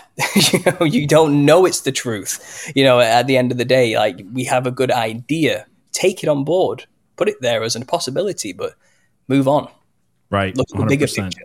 That is the thing with Tartaria right now is the new one. I would say QAnon was this, and Flat Earth was this, and a couple Mandela Effect is this for some people, where every single thing has to fit into the lens of this new conspiracy theory, right? And my biggest issue isn't that they're not finding things that are interesting or worth talking about. It's that they have to shift everything else into it and fit them into this one overarching thing that's a little bit crazy on its base, and therefore the stuff that is interesting in this stuff, there's questions about star forts, there's questions about history, the Dark Ages, there's questions about NASA, there's questions about blood drinking pedophiles in Washington D.C. They're all interesting things that have some truth to them, but I think that people are making things that are worth talking about, making things that are actually interesting seem insane by like cramming them into this box that has to fit in. And I've noticed just reading the Reddit boards on anyone, take your pick, whether it's QAnon Reddit boards, whether it's Tartaria Reddit boards, what I've been into lately, they'll say something like, oh, this piece of evidence doesn't fit my grand theory, therefore this piece of evidence has to change to fit the theory. Yeah. Most recently there was the Great Reset in 1865, but this building that seems to fit all the other criteria was built in 1952. Therefore, I have to change the date of the Great Reset. And now my grandparents were around before the mud floods. You know what I'm saying? Like, it doesn't make sense. Well, it's funny because I watched, I think his name is Iwa channel. I think that's what he goes by. And he was originally a Tartarian mud flooder. And he's gone back on himself now. And he's made some great documentaries showing the evidences for why Tartarian theory might actually be very wrong, using hard evidence about the decay of rocks and cathedrals, and he's actually saying, you say a cathedral is some kind of Tartarian energy harnessing machine of some kind. It's Antiquitech, But then he looks into it, and he looks into the historical documentation of how they were built and when they were built. And he looks at the weathering patterns of the stones on them, and he shows sections of the same cathedral where they've been redone. And you can see where the original stone was, the new stone, and the even newer stone right next to each other. And it says the weathering matches the time scale we were actually told perfectly. Wow. You know what I mean? And it's not ancient. It's Antiquitech. It was built exactly when they said it was built, and the weathering matches up perfectly. And you can see evidences of the changes. Even goes into the explanation of the Gothic style as it took over from the Roman style. The Roman arch was round, but the Gothic arch was more of the angle and taller. And it goes into all the history of it all, and he explains how you can see the change in the cathedral's designs as the time periods hit exactly when they said they would hit from the history we actually were told. You know what I mean? Yeah. So, and then he goes on to explain how Anatoly Fomenko, the person who invented all of this Russian chronology ideology, is dodgy, and we should basically be extremely careful about the sources of these type of theories. It's not a new theory actually at all. It's just become extremely prevalent now. Yeah. And you'll find the original progenitors of the theory were the Gnostic New Age types. Right. And they are out there to muddy the waters and lead people away from God any way they can, And I love that you said muddy the waters, because when I was talking to Abby about this, when I first looked into Tartaria, I said, oh, I think I get it. I get the mud flood thing. It's a bad pun. It's muddying the waters around things like a great flood and stuff like that, like stuff that we actually want to talk about, like the fact that every civilization's got a flood myth. Yeah. So. Absolutely. I wrote a whole chapter on flood myths all around the world in the book I'm writing on this Nephilim like clown subject, because even though it's not necessarily about the clowns, it's about the death of the Nephilim and the survival of certain Nephilim as well. So I had to kind of put it in there. In fact, the whole first section of my book is 10 chapters, just laying out the history of the Nephilim. And it's mainly based on Gary Wayne's perspective. I find his work on the Genesis 6 conspiracy, Gary Wayne. Okay. Yeah, I'm pretty much on board with everything he says, to be honest. I think he's nailed it. I think if there's anyone out there who's done more work to nail down biblical history as it actually was, is him. But this character who's been berating me, it basically says, well, people like me or Gary Wayne who say that the Nephilim existed and were the sons of angels mating with humans is a liar, and Nephilim were just people. They were just human beings, is what he says. Such a bad translation of biblical and he's trying text. to, I know, and he's trying to justify this idea that means you're saying you should kill people, and God killed all these people because of the blood. And people, it doesn't matter about the blood, and it's all that type of thing. And it's like, well, I'm not justifying that you should kill anybody this day and age. Right. But what I'm saying is then, thousands of years ago, yes, there was a God-given mandate to wipe out this awful satanic race of reptilian monsters that were eating people. I don't think God's evil for mandating such a thing. I really do not think so. Okay, it's crazy because that understanding finally made me understand God of the Old Testament. Where people are like, man, God of the Old Testament was like really violent, really awful. And I'm like, when I understood the context, when I understood the Hebrew translations of things like Numbers 13:33, or why it talks about the Canaanites' bed being 13 feet long or 19 feet long or stuff like that. King Og of Bashan, there we go, King Og of Bashan.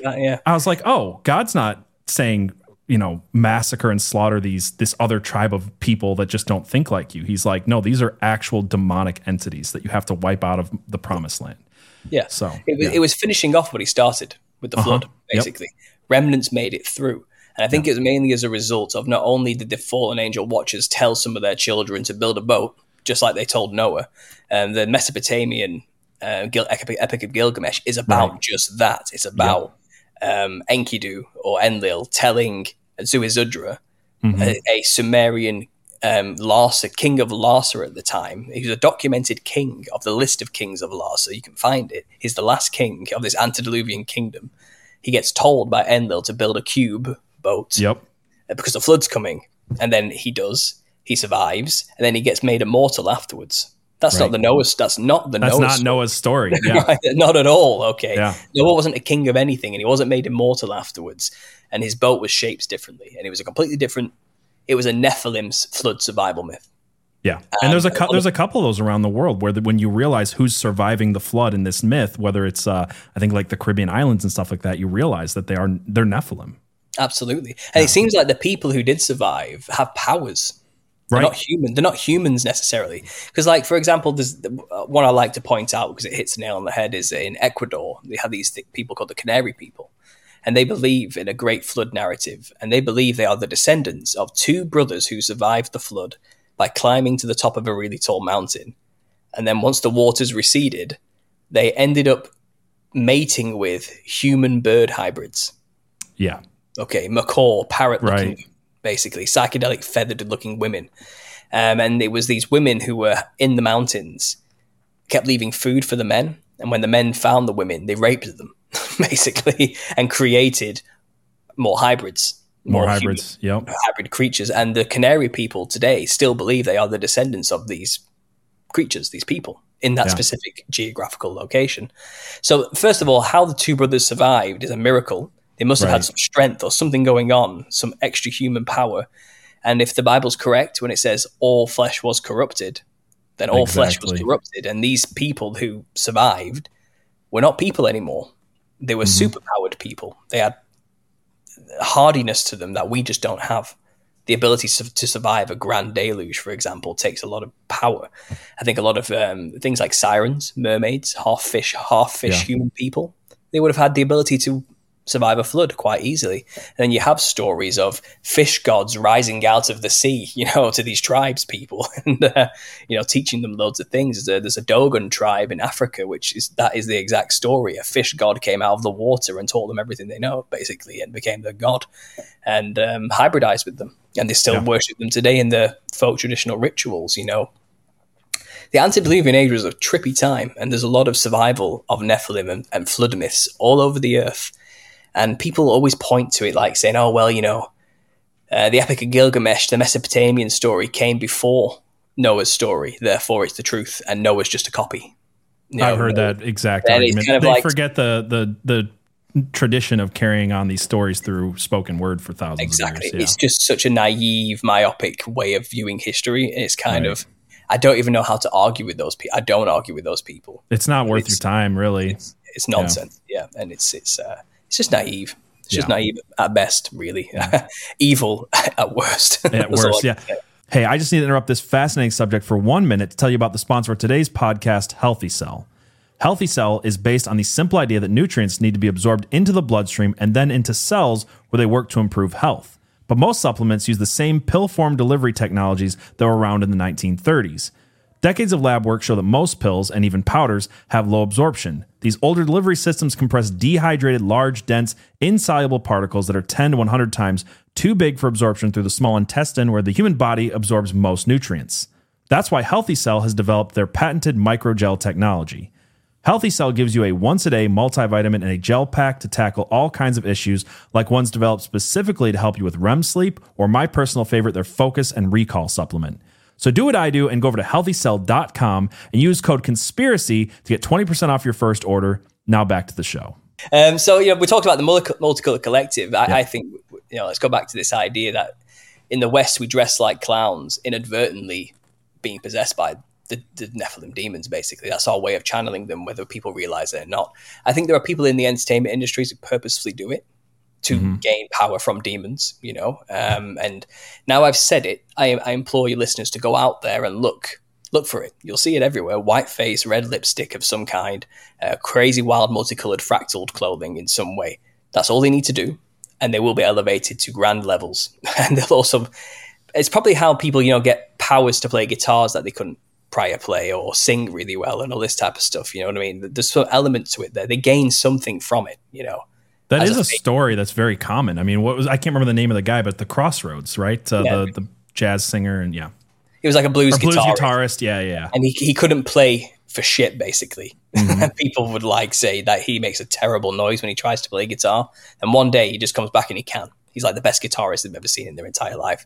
And he invented blues, basically. You know what I mean? And he was elevated to great levels. And this is another thing, a kind of interesting point to get into, actually. So there's this idea in Western occultism, if you're going to summon a demon intentionally, you make a pentagram, you light the candles, you evoke the sigils, and you say the mantras, and the demon gets summoned, and you do the right things to keep it trapped within its realm so you can control the demon for your own personal benefits, all that kind of stuff. And we have all this pomp and circumstance, these rituals that we perform where we believe we have some kind of control exercised over the demon. But that's just not the case in any other culture around the world. Right. It doesn't seem like you need to do anything for the demon to possess you realistically. Dressing like them helps, Being basically more an invitation is all it takes. Being more of an inviting is more willing. But I do think in the West, the demons kind of play us a little bit, or the occultists of the West, and they let people believe that all these rituals they're doing are kind of controlling them. I think there's a bit of a lie going on here. I don't think it matters. I think they can do whatever they want, whenever they want, essentially. Doesn't matter what you say or do. They're in control at all times, The control aspect's so interesting, because if you study Aleister Crowley and JP, I can't think of his name, Jet Propulsion's lab guy, JPL, you study these people, what you keep finding out time and time again, especially in Crowley's case, is that they're like, if I do this thing, I can control the thing, and then I failed. I let it out, but I can't control it. And it just keeps happening. And they still seem to keep believing that if they just do it right the next time, if they just do a 6-month ritual instead of a 6-week ritual, that they'll actually control this thing. And it just, it does seem like they're getting played. It's like a Lucy pulling the football away from Charlie Brown constantly, and they just keep falling for it. I think it was even told in a Disney cartoon with Mickey Mouse.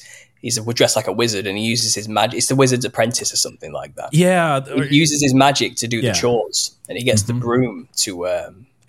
Anastasia? No, it's not Fantasia. Something like that, yeah. And he gets the broom, uses his magic to get the broom to sweep the floor itself. So we don't. It's not being said, but he got a demon in the spirit realm to sweep the floor for him. Basically, that's what actually happened. You know what I mean?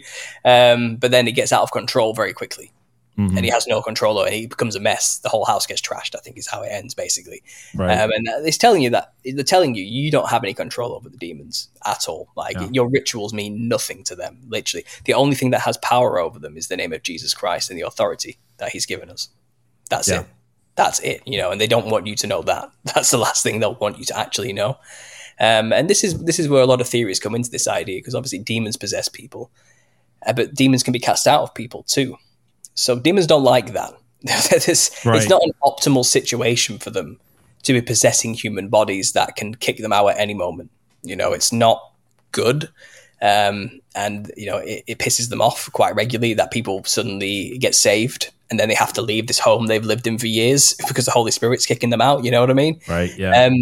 So they're striving with the agendas of the secret societies to build a new body for them, or create as many willing vessels as possible to inhabit them, which is why I think our society is highly geared towards right now, pushing clowns onto people. I think it's a big push to get more people possessed, basically. I mean, even recently at the start of this year, Elle magazine, a fashion magazine, made a post basically showing the runways now have clown core fashion, and they're pushing the clown aesthetic into the fashion industry as the hot new trend for people to start wearing, and they have these models walking down the runway dressed like Harlequin and like clowns, looking absolutely insane. But the thing is, what you see there, what's downwind of that into the outlet stores that me and you buy our clothes from, you're going to see clownish fashion start to manifest into it as a thing to actually legitimately do. You know what I mean? And it's going to be perfectly normal and accepted to do. And if you imagine a Hunger Games like society, I was going to say that, in that crazy way. Well, it's called Capitol Couture in the Hunger Games, the capital fashion, Mm-hmm. And we're seeing that actually literally coming into our world now as a legitimate trend to actually dress like and not be ridiculed for wearing, and they have the idols and the celebrities dressing that way currently. There was I think it showed Harry Styles dressed in a stupid Harlequin leotard or something like that. And it's like saying, look how edgy and cool he is, rocking the latest trend type of thing. Well, even just in the mainstream, look at what DC did with Harley Quinn. Like they made it a normal costume for everybody to dress up like Daddy's Little Monster t-shirt and the whole thing, and the hair and the colors became like, I don't know what year, but a couple of years ago, it was like the number one Halloween outfit to dress like, a modern day kind of version of a clown. Absolutely. They are pushing it on us. They are making people, the drag queen phenomena, for example, they are literally dressing like Nephilim. I can't put it any other clearer than it is. It's super clear. Just look at the pictures. They are literally dressed as demons. That's literally, and they have to be in front of your children. Like is the big Absolutely. push. And it's the big androgyne push as well. The gender bending male-female hybrid mix monsters with huge red hair, the makeup like clowns to make the eyes look bigger than they actually are. I never even discussed it. I've discussed it at length and everywhere else, but I haven't even discussed the clown broken down, what the symbols and metaphors even mean. It might be a good way to kind of finish off the talk. Sure, let's do it. So fundamentally, I've laid the foundation here. We've meandered, but the clown was purposefully invented as a symbol to represent demons by a Freemason called Charles Dibdin. And it was popularized by further Freemasons into the modern era through circuses. And also, obviously, remember the Shriners, which are high-level Freemasons who then go into shrining. There's 13 levels to being a Shriner. They all have their own clown sect where they get to dress like clowns and go to children's hospitals and entertain children or whatever. But what that is the secret societies being able to dress like demons publicly and venerate their demon gods without people realizing it. But even a level above that, by invitation only, is the Royal Order of the Jesters. Mm-hmm. And they are like up there, and you can't find anything out about them anywhere. They are the most secreted, occulted organization ever. Like, you try and find some information on the Royal Order of the Jesters, you're going to be hard-pressed, extremely hard-pressed. But what we do know is in around 2013, there was a scandal to do with sex slaves that kind of got very quickly buried to do with it. These people are dodgy as hell. And I think that the highest of the elites get to become members of the Royal Order of the Jesters. I think they are the true agents of chaos in our society. I think they're in the highest positions of entertainment as well. And they are fully working with demons, like on a one-to-one basis. Hence the Royal Order of the Jesters. That's what they're truly talking about there. But let's get back to clowns. How is a clown a Nephilim? So we have the white skin basis foundation. Anywhere Nephilim are discussed, they have white skin. Red hair is another extreme basic trait of any Nephilim creature. White skin, red hair, inherited from the white skin marked people of Cain, and the fieriness and the red plume serpentness of their parents. Clowns have makeup to have a wide grin the Joker is a big, common, basic example of this. That's a serpent's mouth. A snake can open its jaw to dislocate its jaw to eat its prey. The Nephilim had serpentine features. They had a big, wide mouth that could open incredibly wide, inherited from the serpentine fathers. That's all that represents on a clown, the big, red, wide smile. I think they would have had red human lips as well, so that would have looked very weird. Because snakes don't have lips. Yeah, snakes don't have lips, but humans do. So a big, wide mouth with lips, that's just strange. And that's probably the red around the mouth on a clown. Right. But it could be a reference to the cannibalistic nature as they were eating people's flesh, blood all over the mouth. It could be that. Or even dipping onto the nose as well. The red nose, people with incredibly pale skin are susceptible to rosacea.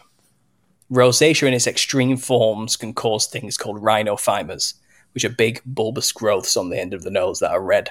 It's likely the Nephilim, being so incredibly pale, developed rhinophymas as they got older. So they had big red noses. It's a literal trait of the Nephilim that developed over time. When they were born, they probably didn't have it, but the older they get, the bigger the nose tends to outgrow them and get more red and full of blood. So that's probably what that was about, the red nose. But it also could be symbolic of dipping the blood onto the nose as they eat a carcass or something, symbolically maybe. But I think it's more literal, like a literal feature.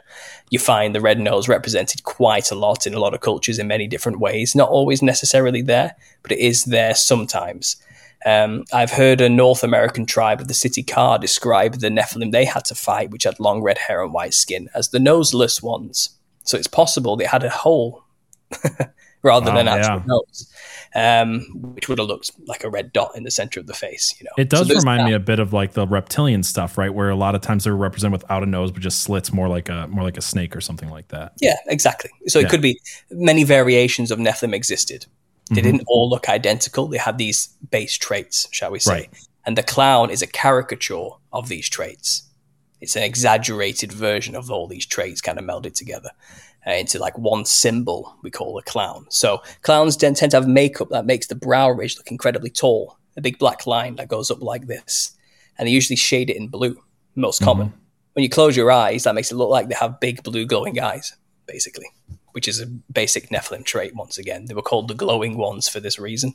And they had huge, big, glowing, either gold or blue eyes. Very common traits. It's not uncommon to see a diamond shape or a slit going down the eyes of a clown. That's again, a serpent pupil. It's usually a slit, like a feline pupil of some kind. They usually have a skull cap that makes the skull look incredibly long. That's because the elongated skulls that were found all over the earth are remnants of these Nephilim creatures. They had elongated skulls inherited from the elongated, stretched out serpentine parents, basically. The red hair on the side is usually what's attached to the big long skull to accentuate how big the skull is in the symbol of a clown. So that's the face, pretty much broken down. Nephilim to the core. The body, multicolored fractal pattern clothing, serpentine skin. That's basically what it's a reference to. Serpents are incredibly psychedelic creatures. And the clothes a clown wears are the most colorful psychedelic things they can possibly imagine. It can also represent the fractaled matrix psychedelic DMT world they currently reside in as spirits as well. It's a twofold symbol. Clowns often wear a ruffle around the neck, a big white ruffle. They say, it's a symbol of aristocracy to mock the rich people of the time. But actually, reptilians also have a frill around the neck. It's quite common in Australia to have lizards with frills around the neck as well. It's a strictly reptilian trait. And there was actually a film in 2014 called Clown, where a man puts on a costume of a clown and gets possessed by it because it's not a costume. It's the skin of a demon that used to exist called a cloyne. And he puts on the costume and can't take it off. He can't take it off until he eats 5 children. And one distinct feature of the costume is a reptilian frill around the neck with spines going through it like bones. Because this creature that looked like a clown was a reptile, basically. It's all there in that film. They show you clearly what they actually look like. So the neck ruffle of a clown is actually a reference to the reptilian nature again. And then there's, within the clown image after this, it's all about height. They are giants. Everything is there to accentuate the size of the creature. Giant shoes, big feet, giants. Big gloves and hands, giants. On stilts, giants. Tiny hats and umbrellas makes them look bigger than they actually are because they're giants. Anything they see from them is just a reference to accentuating the size of the creature. A tiny car, same thing, right? True. And also with that, I've recently started to point out the fact that a car, symbolically, have you ever dreamt your car broke down? Had that dream? Oh yeah. Well, usually that happens when you feel in your life that you're not progressing in some way, or your body is ill and you're dealing with processing that you can't move through the world as you used to be able to. So the car is actually a symbol for the human body in dream talk. And what happens in a circus? Many clowns come out of the car. Many demons come out of the human body. It's a symbol. It's a metaphor for that process of they are legion, and one vessel, one body, one car can hold many demons. That's basically, I think that's a tongue-in-cheek reference to that, created on purpose for that symbolic reason, to be honest. It fits perfectly, symbolically speaking.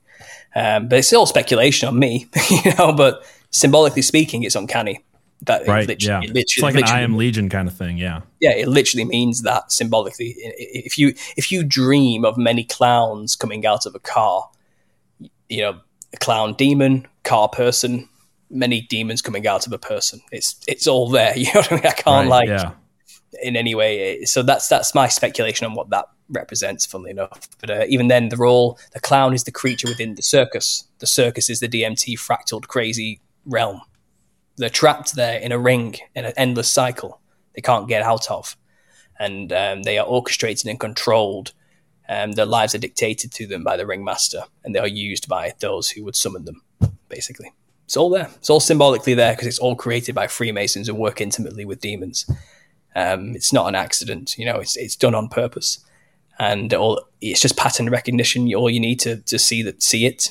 No one's admitted this. You're not going to find they're not going to admit it, right? But if you have the eyes to just break outside of like movies and symbolism and stuff like that, where the kind of revelation of the method. But outside of that, I mean, this is something, like you said, created by Freemasons. Freemasons don't do any symbol on accident. It has been admitted that the circus was created, that one show was created by Freemasons to recreate the lodges.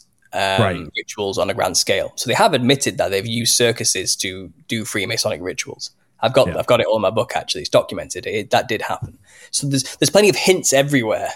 Right. But no one's outright said, like, it's a secret society. They're not going to give away all the secrets. You know what I mean? No one's outright said, yes, a clown represents a demon within those cultures. There are plenty of authors in the world who have said, the Harlequin literally has its roots in demons, which I've explained to you the history of in this show. You know what I mean? It is there. The information is there. Just no one's ever really put it together until I started to just meander through it.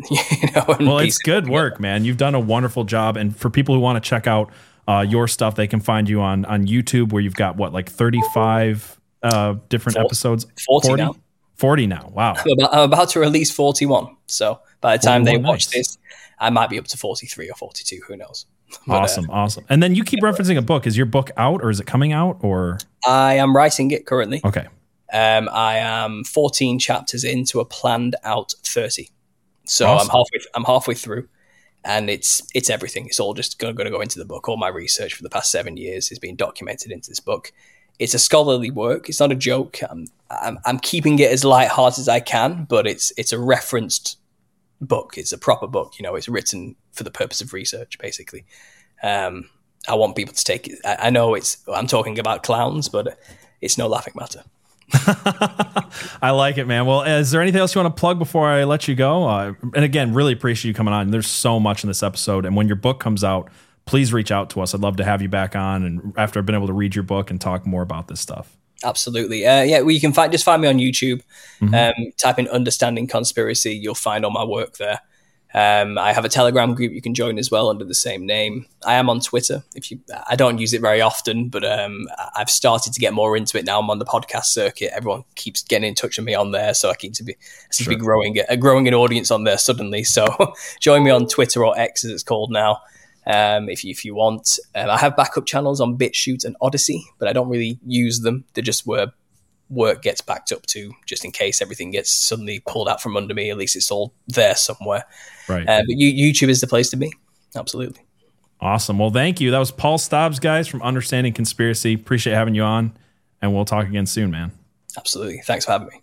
All right. So that was our interview with Paul Stobbs. That was really cool. Yeah, that was your first time seeing it. So what are some of your thoughts? There's a lot there. And I'm glad you guys got to cover so much. The physical similarities were really, that last bit was I'm still thinking about that. Yeah, I mean, they're like way more reptilian than you would think. Like I never even thought about the slit eyes and other reptilian type features around clowns. Because I haven't really put a lot of thought to like what the Nephilim looked like. Like we have Goliath, and he's just described as a big man, right? But he was also a really watered down version of the Nephilim. He was only 9 feet? Yeah, he was much smaller. Yeah, tiny, he was basically tiny, like a runt Nephilim. And his brothers were described as being bigger, and they all had been described as 6 fingers. So like with Goliath, it's not even clear if he was still Nephilim enough or had enough fallen angel DNA to even have 6 fingers on each hand. Right. It is, okay. One of my big questions is why we don't have spider parties for little kids. We don't have snake parties for little kids, unless it's like a little boy and he wants one, right? Right. Why are clowns something we introduce to kids really young, even though we know that they are usually scared of them? Exactly. That is the question, right? Is I've never met a person who likes clowns. Right. You know what I mean? If they like clowns, it's in an ironic, like, I like this creepy factor of them kind of way. Right. I like it. I like being scared. I like horror. But it's not in a, I think clowns are fun kind of way. I remember my first encounter with a clown. I was 4, and I knew the man who was dressing up as a clown, and I already liked him. So I was already predisposed to be okay with it. And the other kids were already saying, I'm scared of clowns. So I was like, well, I'm going to be stronger than all of you and not be scared of clowns, you idiots. So, but this is this horror thing, right? It's like people like it because they like being brave, not because they like the thing. Yeah, but I don't see the appeal. I never saw the appeal of it. I was like, this is weird. Why? Yeah. So like legitimately though, when you heard the name of the episode, and again, this is your first time seeing it, we've talked about it a little bit, but like even in our Discord, when somebody's like the Nephilim are clowns, it sounded like this was going to be a kind of joke episode, maybe like even April 1st type episode. Right. Like it's not a real conspiracy. We're just kind of poking fun at it. And I don't know if Paul said this in our interview. He said it in other interviews where it was someone had made the joke online that the Nephilim looked like clowns. Clowns look like the Nephilim as a actual satire of conspiracy theorists. And by taking that satire and going like, well, where does that come from? Because the guy explained it like, because they look like this and this and this, like the Nephilim did. And he's like, hold on, that's maybe not a joke. Right. We can all, I think most people, even people who aren't particularly like into the paranormal or anything, will recognize that the uncanny valley is uncanny for a reason, that we have a genetic memory instinct to be afraid of something that looks human but isn't. But we don't recognize that there's a reason that we're afraid of clowns. Yeah, exactly. I mean, that's the thing is like, I never fully understood it. I never understood how people made their entire livings off of dressing up as something that terrifies people and then being invited to kids' birthday parties. Right. It's insane. But he made the connection again to drag queens. And what's the push now? The push is like, nobody likes bozo anymore, right? So how do we get these Nephilim spirits in front of children? And it seems to be that the new way is drag queens. It's the same features, the same look. We got another Rumble rant over here from Doge Shit Poster 69. It says, if we use the Septuagint, Goliath would have been 6'9" because of the Septuagint records his height at a smaller number than the Masoretic text. The average NBA center is 7 foot tall. Andre the Giant was 7'3". There's a reason we don't use the Septuagint. I was going to say, I don't think the Septuagint is correct on that. There's Still, though, he's less than 10 feet tall, roughly, right? Or at most about 10 feet tall. So one thing I have been meaning to mention about giants as we're talking about things is that not every tall person in history is a Nephilim. I think there's a clear distinction between someone like Goliath, who is clearly described in the Bible as being physically strong in proportion to his height, and then somebody like the tallest man recorded in the world who had a pituitary gland tumor Right. And so he was really, really tall, but also incredibly frail. There's something that's the wrong reason why there. that's the reason why science says giants are impossible, is because we only look at people like that. People like Andre the Giant. Well, Andre the Giant's not a good example, but like that 8 foot tall Chinese guy who just could barely walk, right? Exactly. Yeah. I think so. The current tallest is Sultan Kozan. He is 8 feet almost 3 inches. He's a Turkish farmer, born in 1982. But he walks with crutches. Mm-hmm. Right. That's not. I don't think he has Nephilim blood. No, I don't think so either. But I do think that the same science that allows a pituitary tumor to do that is a connected science to you talked about how when a tiger and a lion mate, something turns off the growth. Yeah, I can explain it really quick for people who didn't catch that. There is a growth inhibitor gene in everything, right? In all mammals.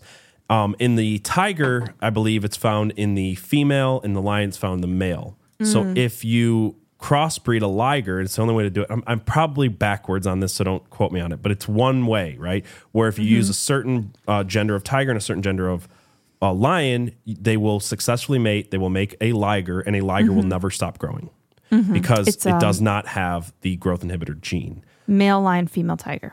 Right, yeah. So like the idea there would be that if an angel slept with a human woman, and again, it's always that way, right? It's always human women. That there might not be a growth inhibitor gene. That's why they would continue to grow and grow and grow and grow. Yeah. But they would grow proportionally and not just because of a tumor on their pituitary gland. Right. And the whole idea of a liger in and of itself breaks the whole square cubed law that a cat couldn't grow exponentially bigger without. Yeah. It shatters that. Answered Seder has a Rumble rant over here. This is my aunt told us a compressed story of It by Stephen King when I was about 6 years old, and it scared the shit out of me. I refused to take a shower for a few days without my mom because of clowns. Because of clowns. Yeah, it is interesting because it's an interdimensional embodiment of fear dressed up like a clown that kills people.